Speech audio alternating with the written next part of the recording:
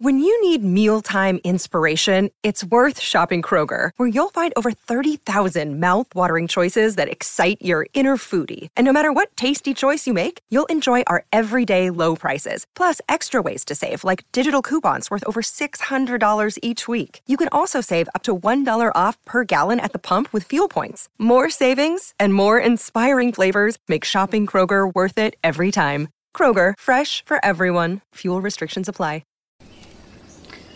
Well, howdy there, Internet people. It's Beau again. So it's D-Day, the day of days. It's a day we commemorate pretty much every year in the U.S. And we talk about it. We love to glorify it. You know, and it makes sense on some levels. You know, it was a turning point for the country. The people who saw it were witnesses to history. They saw the United States really become a superpower. Because if you had to pick a day, that's the day it happened. They saw the day that the New World began to exert some influence over the old in a very tangible way. And that's all fine and good. But what do we actually know about D-Day? Not as much as you might think. We don't even know how many we lost. There's no clear number on that. Because it was a mess. It was a jumble. The counts from D-Day and D-Day plus 1, plus 2, and so on, they all just kind of blurred together. This important moment, and we don't even know how many we lost.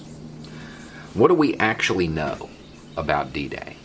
Why is it such a major event in American consciousness?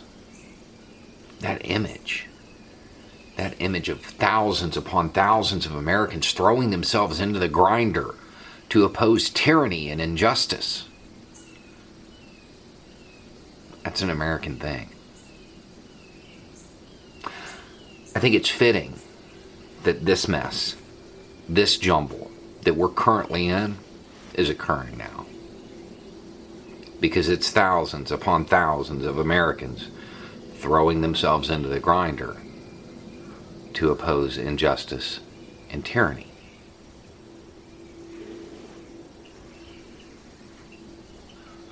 It is a turning point, if we're smart enough to allow it to be. We are witnesses to history. And I know. They should have done it better. They should have had a leader like Martin Luther King. Yeah, maybe. But see, the thing is, Martin Luther King, he was the catalyst. In a lot of ways, he built the civil rights movement. But his most important contribution, from where I'm sitting, was getting the message out. Letting everybody know what the grievances were. Getting it into the mainstream so people who looked and sounded like me got it. At least a little bit. If they listened. But, at the same time, I would like to point out that other things were going on during the civil rights movement. You might want to Google the long, hot summer in relation to civil rights rather than the movie. And as you read about it, maybe ask yourself why that part isn't in your history book. But yeah, they need a leader. Somebody who could do that. Somebody who can make people listen, get attention, enter the public narrative, get people talking about it. They had that. Now granted, he was no Martin Luther King. Nobody saw him as such a threat that they looked at him through a scope. But people certainly did it to his character. Football man didn't stand for the magic song, "I gotta go burn my Nikes now." If you burned your Nikes then, if you had issues with it then, all of this is your fault. Because you could have listened then. He got it out into the public narrative. He got it into the conversation. Not many wanted to listen. Even fewer wanted to act. And then, after that, when people who you may have a sticker on your car saying that you support them, the Sergeant Major of the Army, the Joint Chiefs, when they issued statements saying the exact same thing, that we need to listen. Nah, they've gone soft. And then, when those soldiers take a knee, well, that's just horrible. When they take a knee and listen, that's a bad thing. Because they need a leader.